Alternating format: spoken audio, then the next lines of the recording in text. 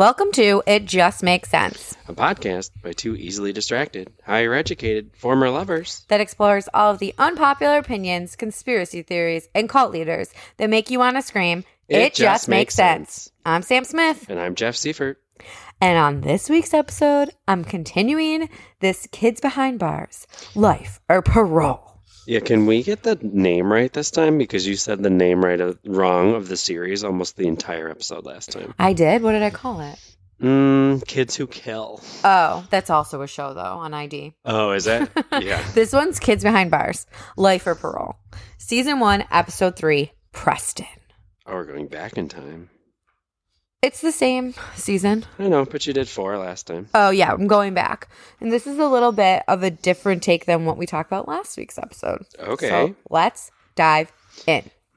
It's March 4th, 2010.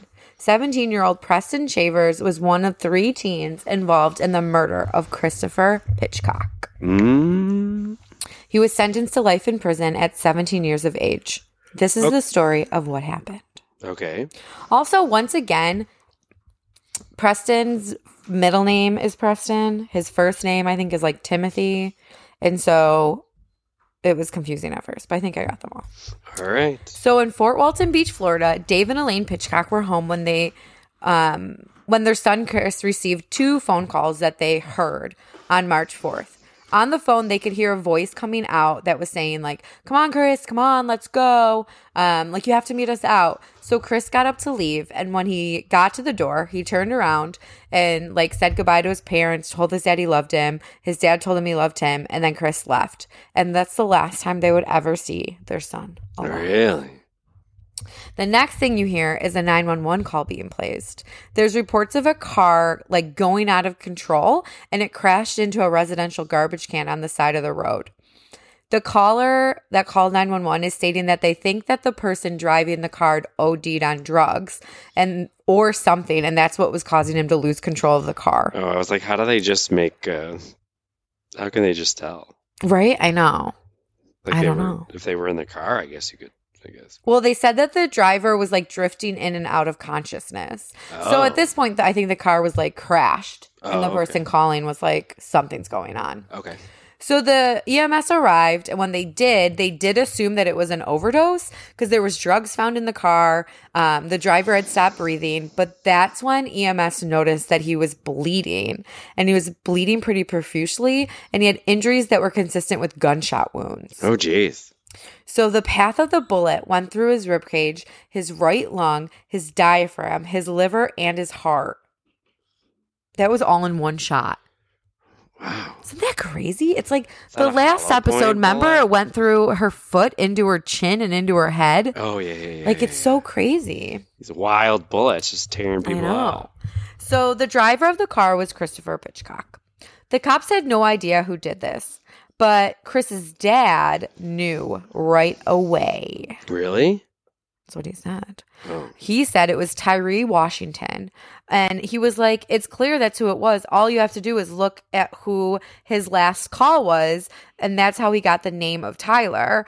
But I do feel like his dad jumped to a little bit of conclusions. Like, seriously? Why? Just because he was like, well, I heard him on the phone telling him to come meet him. It has to be the last person that called him. But at the same time, it's like... I mean, I don't know if it was the one who shot him. I'd say it's a lead, but I wouldn't say that's necessarily the guy that shot him. So the police bring Tyree in for questioning, and we see all of the interrogation videos in this episode. So they start off with just asking Tyree exactly what happened. Okay. And Tyree stated that a guy had called him needing 3 ounces. So Tyree called Christopher, and because Christopher was Tyree's supplier. Oh, so they were drug dealers? Correct. And they were in high school? Yes. Got it.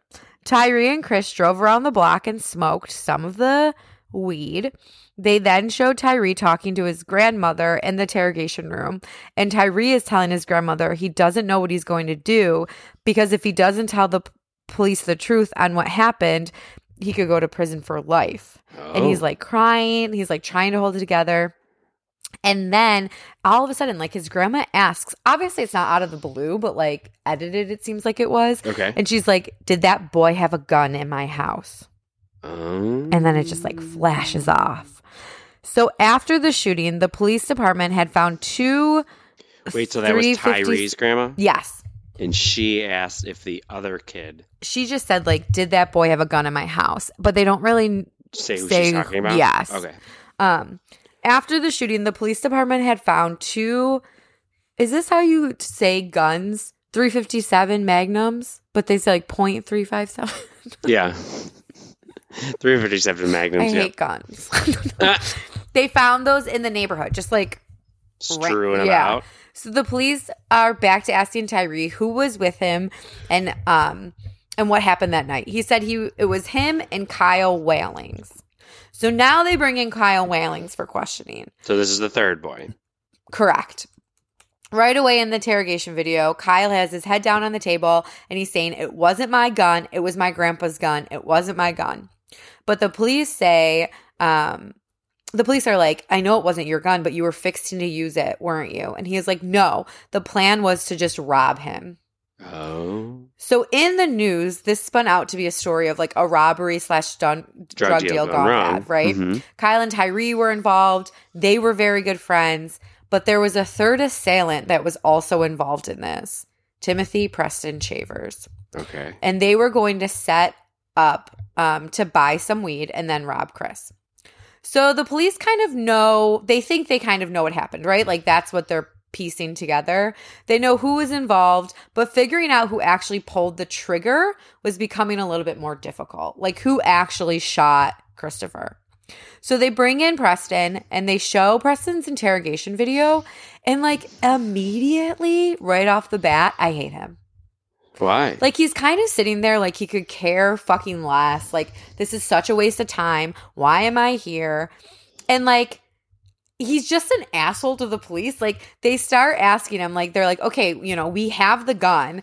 And he kind of smirks and goes, all right, you got the gun. Keep the gun. Take it to a shooting range. I don't care what you do with it. I don't know nothing about a gun. Wow. Like he's just kind of a dick. And then he kind of shrugs and goes, all I got to say is he's dead. But the police followed up with like, but why? Like, why did he die? And when they say like, well, why did he die? He goes, I don't know. I guess a bullet must have hit him. Like, you know what I mean? Like he doesn't give two fucks. Dick. Yeah. So the police point blank said like, why did you shoot him? And he goes, look, man, I don't know nothing. And they said, do you wish you could take the bullet back? And then that's when he goes, oh, so you think I shot the gun?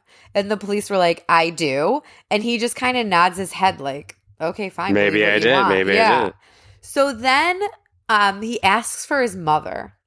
Okay. So they bring in his mom.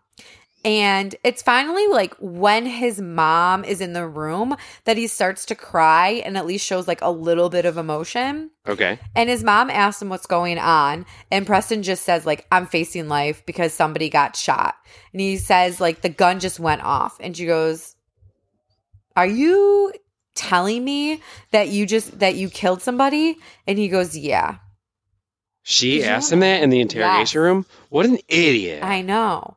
But, like, can you imagine? If your son just said that to you? Right. Or that you have to even ask that question. Like, are you telling me that you killed somebody? Like, you know what I mean? Like, again, why would she ask that in the interrogation room? You know it's being recorded. But then she asks what he told the police so far. And he looks up and points to the camera. And they were like, well, they just heard everything. I can't fight this anymore. What? It's so dumb. Isn't that wild? Dumb. So Chavers is then arrested, and we find out that Tyree had called Chris to set up the deal, and then Kyle Wallings went into his grandfather's house and got the gun and gave the gun to Preston. There's like so many moving parts of this, and right? So many different names. Yeah. The boys then lured Christopher to a place where they could rob him, but a fight had broken up because someone had tried to reach into the car and take all the marijuana, and Chris started to fight back. So that's when Chavers just started shooting the gun off. Wait, so Chris was going to sell them drugs, and they were going to steal it, not buy it. Yep, okay. And rob him. Got it. And one shot hit Christopher, and it was a fatal shot. Oh. So the trial begins. And Preston was found to be the one who pulled the trigger, but Kyle Whalings and Tyree Washington were charged with principles to murder connected to a felony murder. Yeah, so this must have been before felony murder went into effect? Yeah. Because, I mean, felony murder is if you're part of a crime that results in a death. Yeah. So they weren't charged with that. Okay. Yeah, well, it says, so the law reads, if someone dies in the commission of some other felony that you're committing, that you can be accountable for that murder. But so because they were committing like a felony robbery that ended up in a murder, they're also accountable this is for felony murder. Yeah. Got it. So they're all charged with murder. And they were all, the sentence for all of them was mandatory life without the possibility of parole.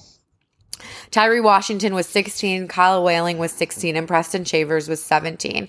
And they began serving life sentences in 2011. And if you remember, in 2012 is when the mandatory juvenile life without parole was viewed unconstitutional. So did they plead out, or were they convicted at trial? They were convicted at trial. Okay. Could you imagine being sentenced to life in prison in 2011, and then in 2012 is when they ruled that mandatory juvenile life is unconstitutional? That sucks. Yeah. And if you remember from the last case, there is a statute of limitation clause, but it seems like they would kind of fall. They have the time to do it. But wait, this one's in Florida. That was Texas. Right. It's still the same because it's the felony statute of limitations. Remember? Yeah, but the last one was the Texas State Supreme Court. It wasn't federal. Oh, then I guess it doesn't apply. I think I just wrote that in there myself. Oh, okay. But after 8 years in prison, all three boys have been granted resentencing hearings. Okay. So these hearings could make them eligible for parole. So obviously that 1 year didn't exist after 8 years. Good one. I'm so smart. But Christopher's family they're pissed. They believe those three boys are murderers, and they truly believe that they let any of those boys out of prison, they will do it again. I feel like this case is a little bit different than the one last week because, like, in that case, that guy was convinced that the father was abusing this girl and he was helping her. Right. Like these people, like these three boys set up a robbery, and even though it was a robbery gone wrong, like, you know what I mean? They did it of their own free will. Yeah. And they planned it. And they brought a gun with them. Yeah, they planned it. Yeah. So Preston, So Preston Chavers is the first to be resentenced. His family believes that he deserves a chance to be redeemed. He was the one that pulled the trigger, though. Correct. His family says it wasn't a murder. It was a robbery gone wrong. They even go as far to say that Christopher didn't die because of Preston, because Preston is some evil person who wanted to brutally murder someone. Like, he died because it just happened to be a robbery gone wrong. It's like, but I don't know about that. Right. So now Preston is on our screen and is here to talk about his life now. Okay. He said prison is restricting and sad. There's a presence of evil and death amongst the prison. He says a lot of people believe that he's cold, but that's not true. He said he's not a bad person. He was a 17-year-old kid. And he feels like he's worlds away from who he was, and he thinks he deserves a second chance at life as a free person. Why? Because he's changed? Yes. And kind of explain how. Okay. So Robert Early was assigned as his public defender in the case, and Robert believes that he can help Preston. He thinks that when Preston pulled the trigger to take Christopher's life, Preston also took his own. At 17, he was an irrational young man who did something stupid, but it's not fair to say that anybody is forever broken. So in this sentencing hearing, they'll be able to show how he's grown and become a better man. And if you can't be redeemed, then there's no point in a criminal justice system at all. So Chris's family is planning on being at the trial and ensuring that none of them get released on parole. Okay. Christopher's father is kind of like, this was kind of haunting. Like, his father looks directly at the camera while they're interviewing him for this show, and he says, Timothy Preston Chavers, you're a cold-blooded murderer. Tyree Washington, you're a cold-blooded murderer. Kyle Whaling, you're a cold-blooded murderer. And then it just, like, ends. Who was the one that got the gun? Kyle Whaling. Okay.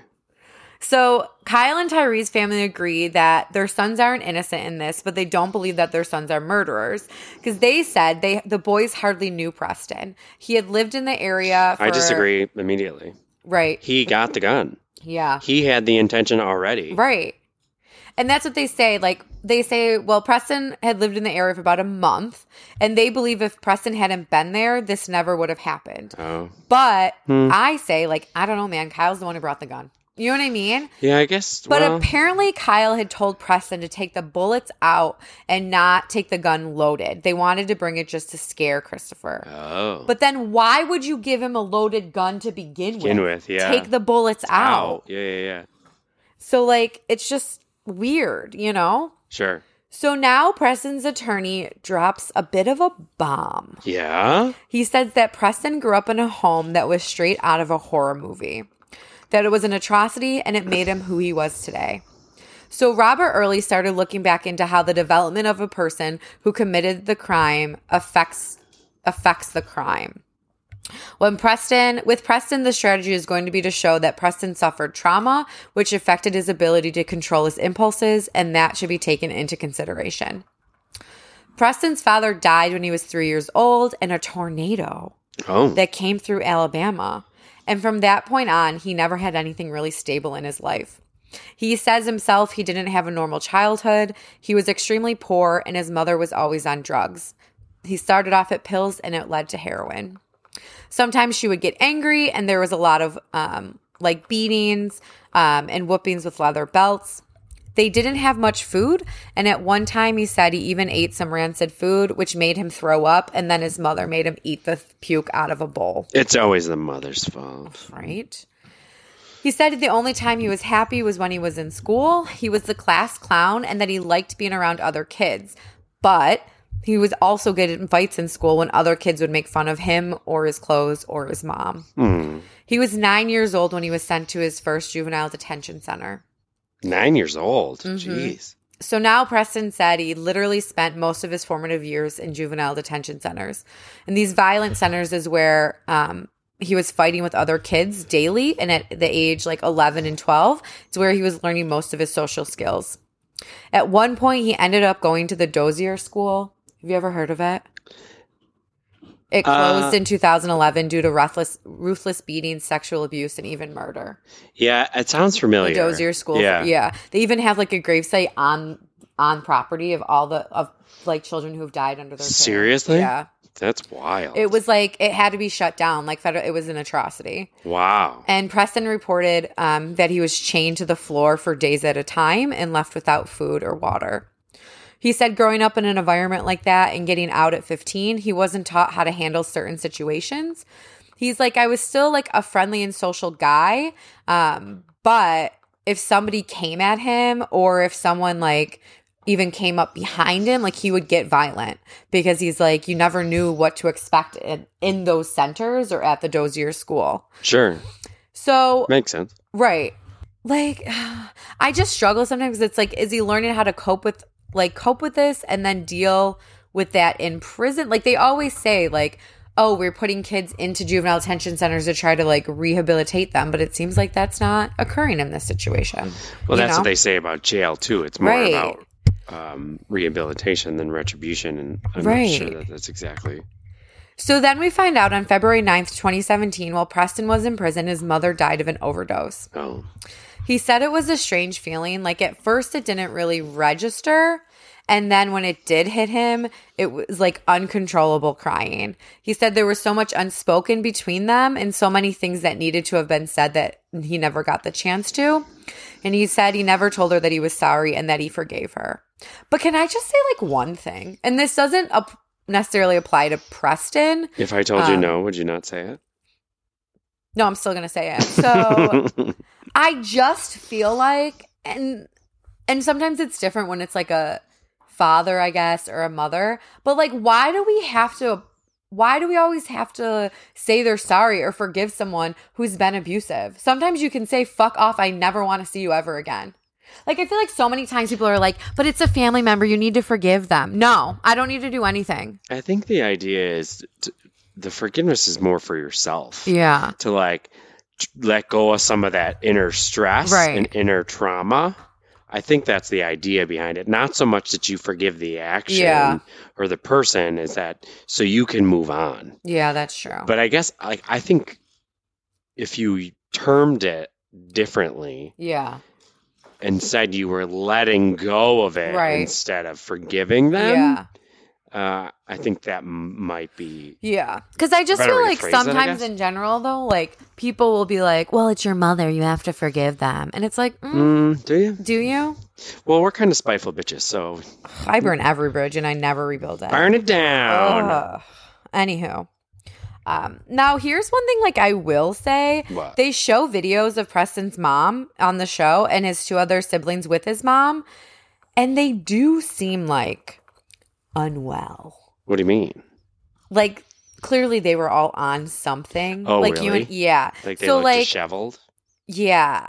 And I feel like if they were to if he were to get out of juvenile prison and be living with his mom, like I could see where he would keep going back into the same cycle. The cycle of it. So now, and I'm just like, if he gets out, because this is before we found out his mom died, like if he got out, are they going to release him on parole to that environment? Like, you know what I mean? Mm-hmm.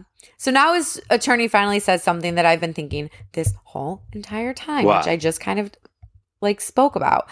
If we're out here preaching that juvenile detention centers is supposed to rehab people and be a place of growth for kids, the state of Florida abdicated this responsibility because Preston is a product of Florida's juvenile system and it didn't do much to help him. Fair.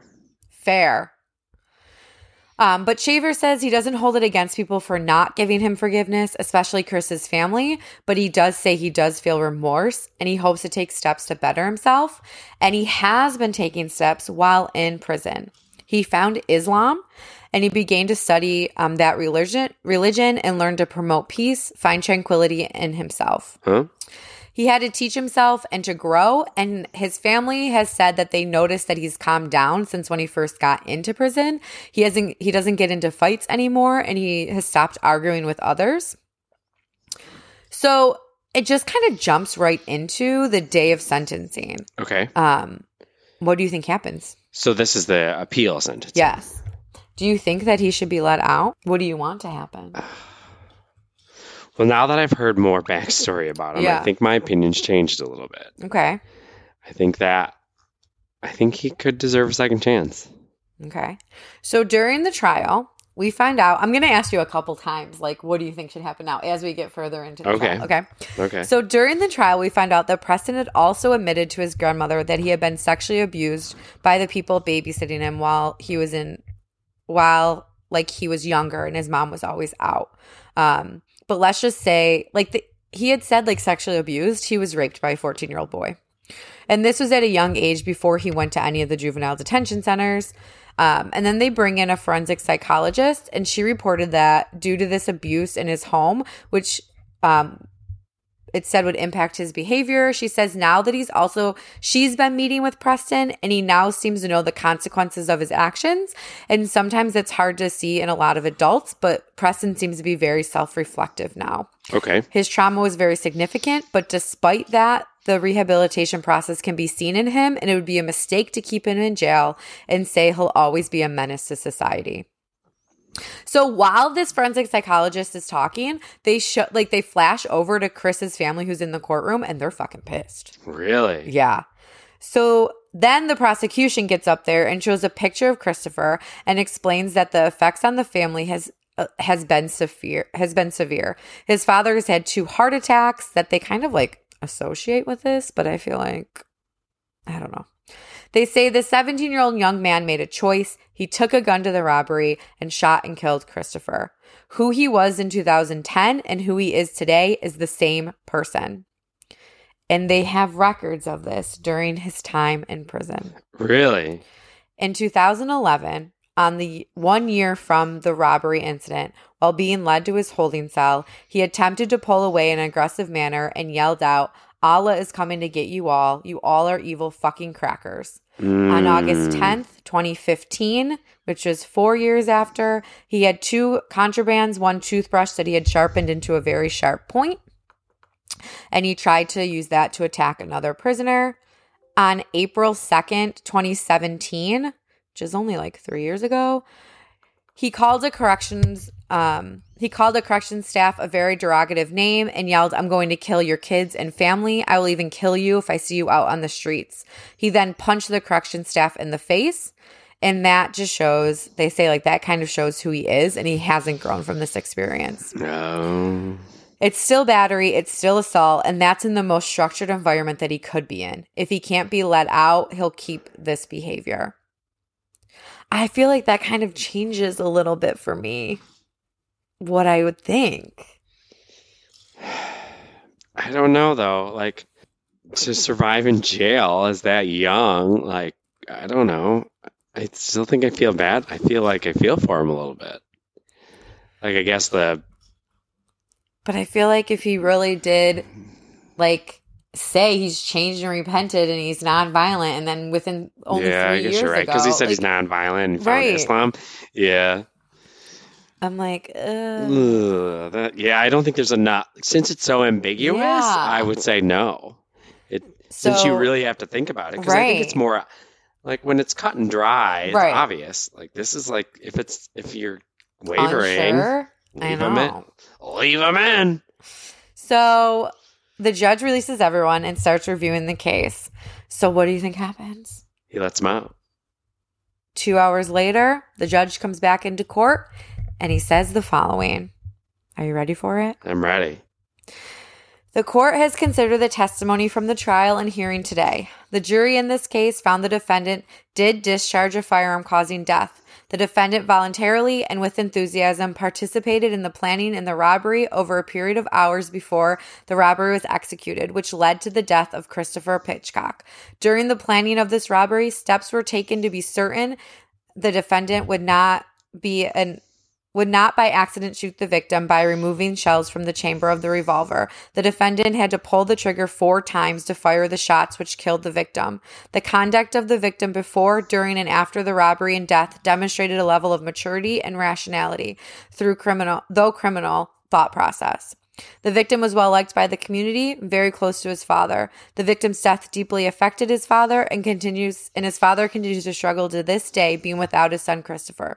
Therefore, the court does adjudicate you guilty of first-degree murder of Christopher Pitcock by carrying and discharging a firearm causing death. The court sentenced you to life for the murder of Christopher Pitcock. This is the sentence and judgment of the court. So he upheld the ruling. He's life in jail. Staying in sentence. Got it. Correct. Okay. Isn't that crazy? No. Oh, I don't think it's crazy. I think it's kind of rational. Yeah. I mean, so there were cheers everywhere from Preston's family, Christopher's family, and from Preston. But I guess I'm kind of confused. That sounds like the original verdict. It doesn't. It is. So they're upholding the original verdict. So he was appealing that verdict. I understand. But the way that you just read that, it sounds like he was just the original verdict. It didn't sound like he was like he had updated anything. Oh, I don't know. Like it didn't sound like he talked about him like anything that was new. It sounded like just like what would have happened at the original trial. Yeah.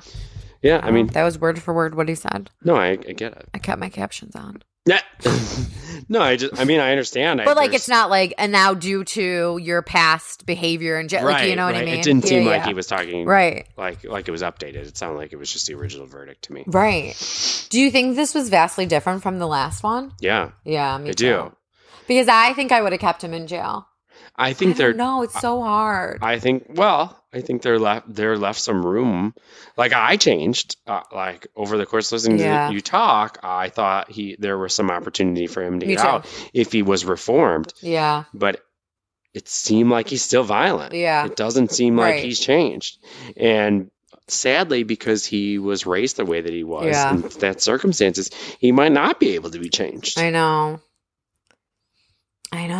That it's so hard. So is he the only one that this episode focused on? Yeah, they didn't talk about. They didn't talk about the other two. No. Oh, okay. Because I was wondering if you're going to get into the other ones too. No, and it's because I definitely could see. I could see them getting out because they didn't. So Tyree was the one that was just with them. Correct. I could definitely see, but I mean, just without knowing any other backstory, I could see him being let out. And what happened with him in jail, you know what I mean? Yeah. Prison hardens you, man. For sure. I mean, I will say though, it didn't harden Therese Giudice. Stop it. Stop it right now. Martha Stewart came out on the I other was going to side. say Martha Stewart came out on top. Killing it. These ones are so sad because I feel like there's no, like, justice. Either way, it sucks. You know what I mean? Because they end up spending so much time in jail. Yeah. Yeah, or prison. Right. And it's like, it's not going to bring Christopher back, obviously, but it's like you've lost 2 lives now, you know? Mm-hmm. Woof. Yeah. All right, guys. Let us know what you think. Yeah, what do you think? Would you ever give anyone the opportunity to get out of a life sentence? Yeah, do you think they should even be offered parole, or do you think that they should keep their sentence? You think a juvenile should be sentenced to life? Let us know in our Facebook group. It Just Makes Sense Podcast Discussion Group. You can also follow us on Instagram at It Just Makes Sense Podcast. You can follow me at www.SamandTheBuff. Follow me at Jeff Steve on Twitter. 1F and Jeff. All right, guys. Until next time. Bye.